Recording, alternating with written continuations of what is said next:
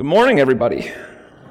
I'm not going to lie to you, I'm a little nervous this morning about preaching, but looking at you, it seems like you're just as nervous as I am, so let's get through this together and hope for the best on that one, eh?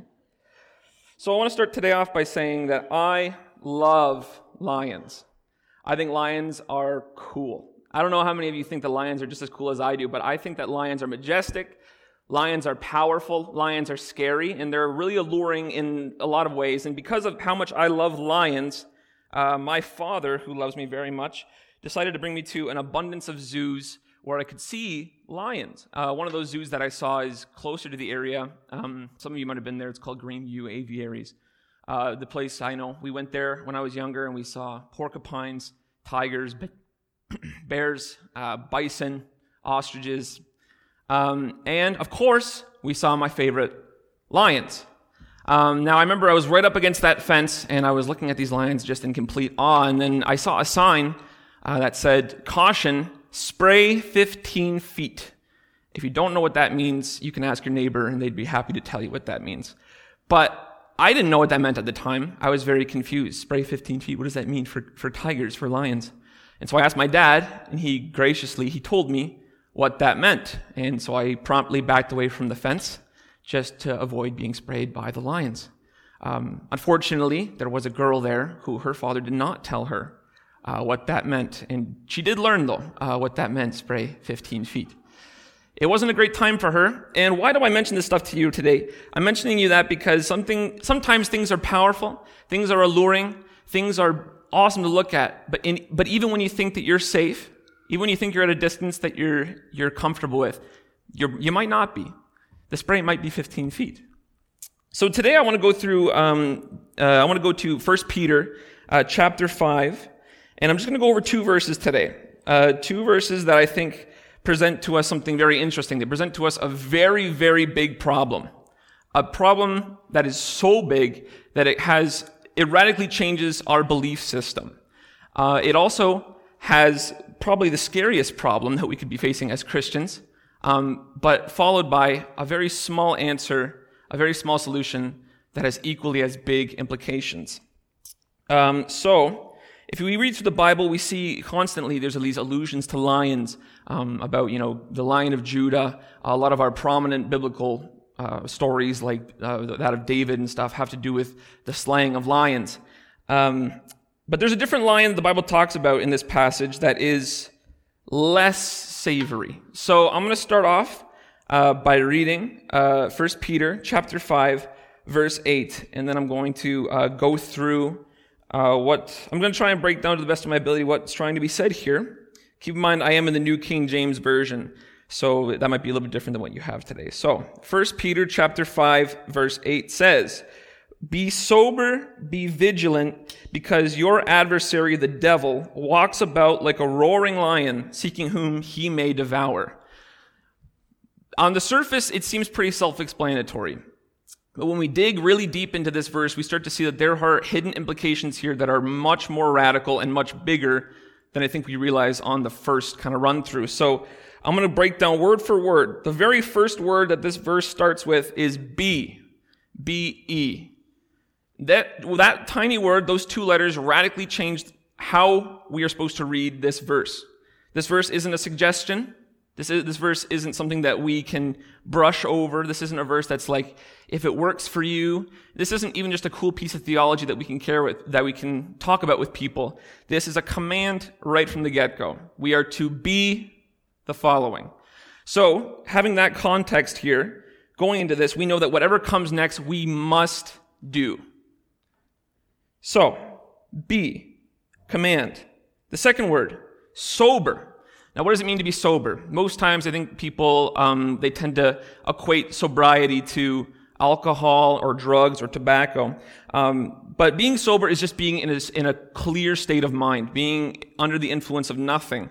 And I think that sometimes we can equate it with those things like drugs and alcohol, but we forget that we can get drunk off a lot of other things in society. We can be drunk off entertainment. We can be drunk on food. We can even be drunk on friends and family. Not that those things are bad. It's just that when we get so invested in these things, we tend to lose focus and our state of mind can be radically altered from what we're supposed to be. So, first word be is a command. The second word, sober. Why are we sober? Well, it shows us right here in the next word. Be vigilant. Now, I don't know how many of you have been around someone who has just gotten their wisdom teeth out. It's hilarious, and I recommend that you watch lots of videos on that. But when I got my wisdom teeth out, I was not very sober or vigilant. I was in a very weird state. There's a video of it somewhere on YouTube that you could probably find of me babbling my words, not being able to control myself because I'm under the influence of such hard sedatives. My point in that is saying that if we aren't sober, then we can't be vigilant. It's impossible. Now, what is vigilant? Vigilant pretty much just means to be on guard, to be on constant guard, knowing that there's a threat coming and to be prepared for it so that we're not caught off guard. We must be sober to do that, and we must because this is a command. So, kind of recap where we are. We have to be sober so that we can be vigilant. The next little phrase here tells us why we need to be vigilant. And this next little phrase is kind of frightening, especially for me. But it says, be sober, be vigilant, because your adversary. Now, again, this little phrase here is only 3 words, but there is a lot packed into this, a lot of implications. If we read, for your, that immediately identifies that the problem isn't way away from us. I think that us as Christians tend to think that, the devil is out there somewhere, but it seems so distant, so far away. But it's not. It's your adversary. This is your problem.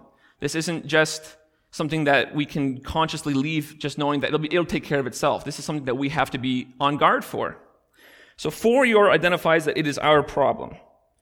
The word adversary is immediately followed that. An adversary is pretty much an arch nemesis, somebody that despises you.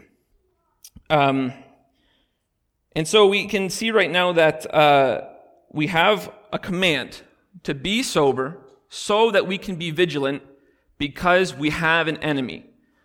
Now, I mean, in life, you meet people, you wrong people, you do some things wrong, and you're like, I have a couple enemies, and normally it's just kind of that. It's just kind of a shallow, broken relationship, but not this one. This one's a very different kind of adversary.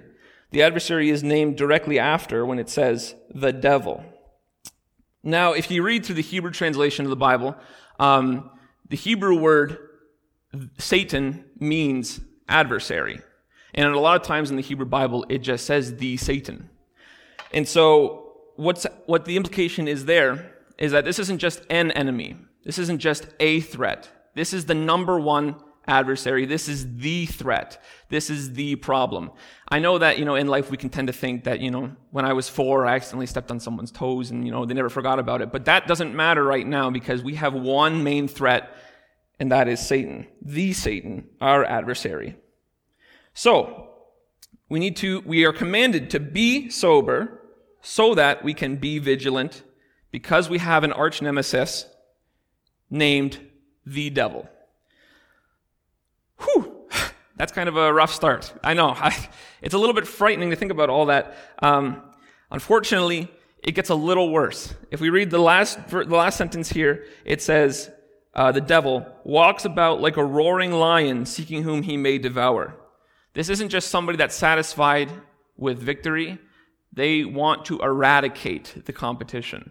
There can be nothing left to Satan because he hates us, he hates God. There can be nothing left. And he is actively trying to look for ways to destroy us. Yikes. I know that's probably not how you thought you'd be spending your morning, talking about the devil trying to harm you. But I just want to point out to you that we have a very, very big problem here. And I think that it's so easy for us to just brush that off as just spiritual mumble-jumble out in the outer worlds of who knows what.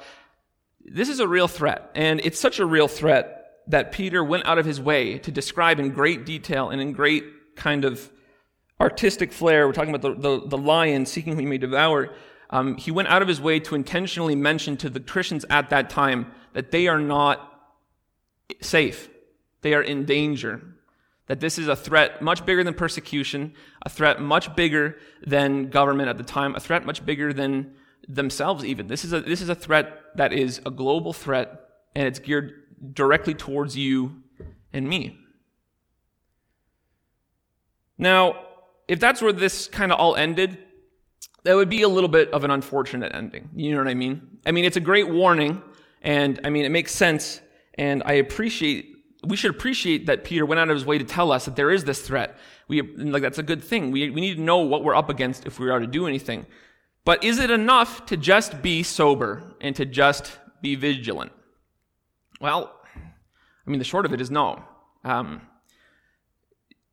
person that's on guard can't stop an invasion by himself. It's not enough for us to just be in a state of mind where we can feel like we can take this on. It's not enough for us to be on guard even, and it really isn't even enough for us to fight, because on our own power we got nothing. But that's where the beauty of the Bible comes in, is that if you read through it, Jesus never told us to go on an offensive. Jesus never told us to fight back. Jesus never told us that we need to actively search for the powers of darkness around there and try to destroy them. There's a much smaller, seemingly smaller solution that I think that we can equally brush off as being jargon that all Christians say. But this small little solution has amazing implications to our entire faith and to who we are as Christians. So just to recap verse 8 here, we are commanded to be sober so we can be vigilant, because we have a very, very big threat named the devil, who is actively and trying to destroy our way of life. But it keeps going. If we read through verse 9 says, "Resist him steadfast in the faith, knowing that the same sufferings are experienced by your brotherhood in the world." The short answer is here, teamwork. Now again, like I said, this seems like such a small, minute thing. It doesn't seem like it would really mean anything. If we read through that, it's like, yeah, I know, I get it, that if we work together for a common goal, everybody knows this. Everybody knows that two heads are better than one. But I think that we need a reminder of that sometimes, because I don't think we live that way. How many times have you heard people say, if you want something done right, do it yourself? Or how many times have you heard about being an introvert and being socially drained? I mean, these are all real things. It's just, this is a doctrine that's been indoctrinated into us. The solution that Peter gives is to rely on one another and to not face the adversary alone. In fact, the advice he gives isn't for us to fight at all. If you read at the very beginning here, it says, "Resist him steadfast in the faith," not moving, not budging. We aren't to go forward, we aren't to step back, we stand our ground in our faith, knowing that the person beside us is going through the same struggles as we are. We're only as strong as the person beside us. Now this is very interesting because, like Pastor Jake, I'm a very big fan of history. I love history. I love the history of the Bible, and this book was written in 66 AD, or around that time, when there was a really big war in Judea. And because of this war, all of the Christ-believing Jews were scattered amongst the entire kingdom, across the entire known world at the time. So it's a little bit weird to think that the advice that Peter gives these people who are under extreme persecution, that are miles and miles and kilometers apart from each other, the advice he gives is to stand firm together. It is very weird. It doesn't make a whole lot of sense. And knowing that history, it sounds slightly familiar, I guess, today. It's a little bit relatable because right now, we're dispersed. It's not persecution, it's a virus. And it's not aimed specifically at us, but because of this virus, we're not allowed to gather. We're only at 30% capacity. We're apart right now. And it's hard, and I understand that.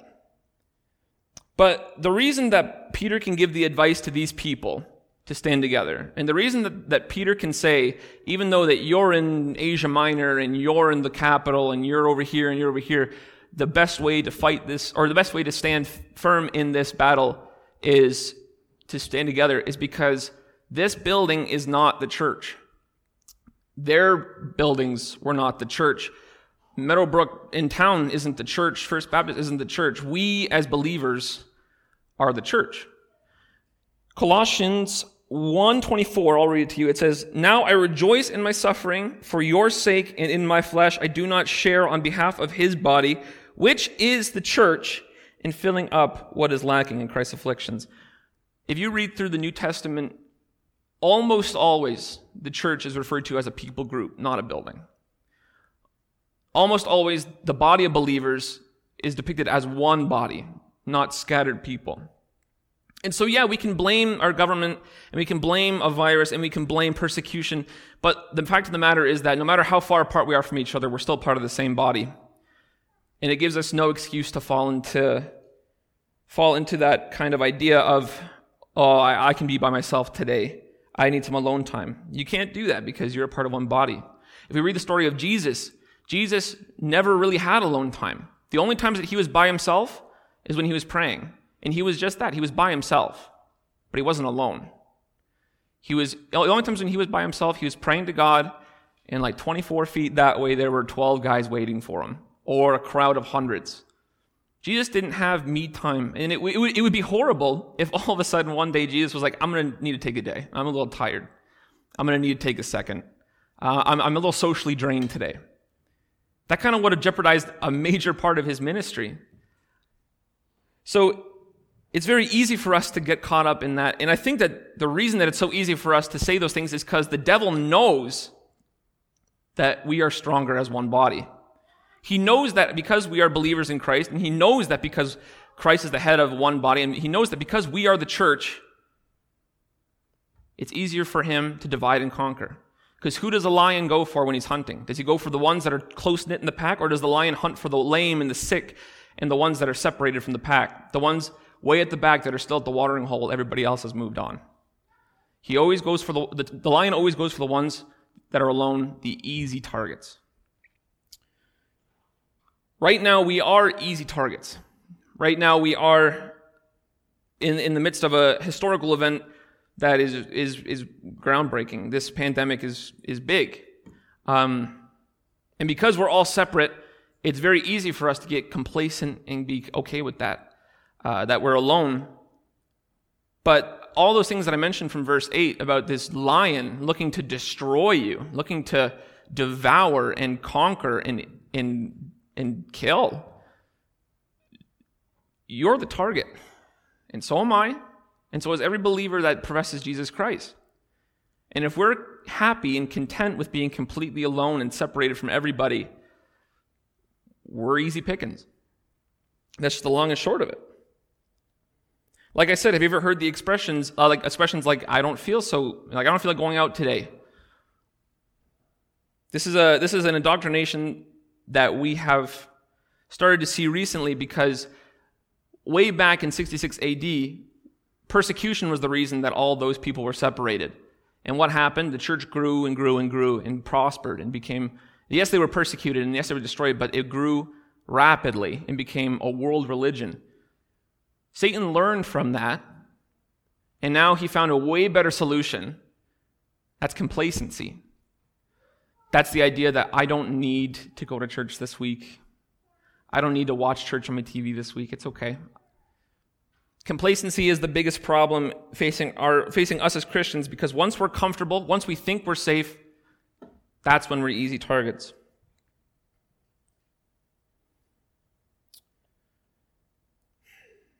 So, what does this all mean for us today? Well, I mean, it means that we need to band together as Christians, as one body, as one believer, and be there for each other. And that's so difficult. I know that, in my own experience, people have asked me to be accountability partners. I don't know if you've heard of that expression, or, like mentors or whatever. And I'm horrible at it. I forget to text. I stay at home. It's easier for me to just be like, hey, I'm busy this week. I'm really bad at it. And in my experience with people that I've asked, it looks like a lot of people are really bad at it. And that's nobody's fault per se. It's just that we, as a culture, have become so comfortable with the idea of being alone and with the idea of everybody's dealing with their own sin and every man for himself and survival of the fittest that, it really impacts our relationships. God made us to be relational beings, and that's why he created the church. That's why he created one body with Christ as the head, because he knew that in order to survive, in order to be safe from these threats, in order to be safe from the threat of incoming disaster, we'd have to band together. We'd have to be together as one body, as one mind, and as one church. That's all I have for you today. I think I'm going to wrap up in prayer then, and then after that I can let Pastor Jake come up here. God, thank you so much for the opportunity that I had to come up and to share my words, Lord. Thank you so much for your word. Thank you so much for the Godhead. Thank you so much for your people, God. And thank you so much that we don't have to be afraid of whatever's out there. Thank you so much that we don't have to fear what tomorrow is going to bring. Thank you so much that we don't have to worry about being attacked, Lord, because you have given us the ultimate solution, and that is us. That is each other, God. Bless the rest of this day, Lord. In Jesus' name I pray. Amen.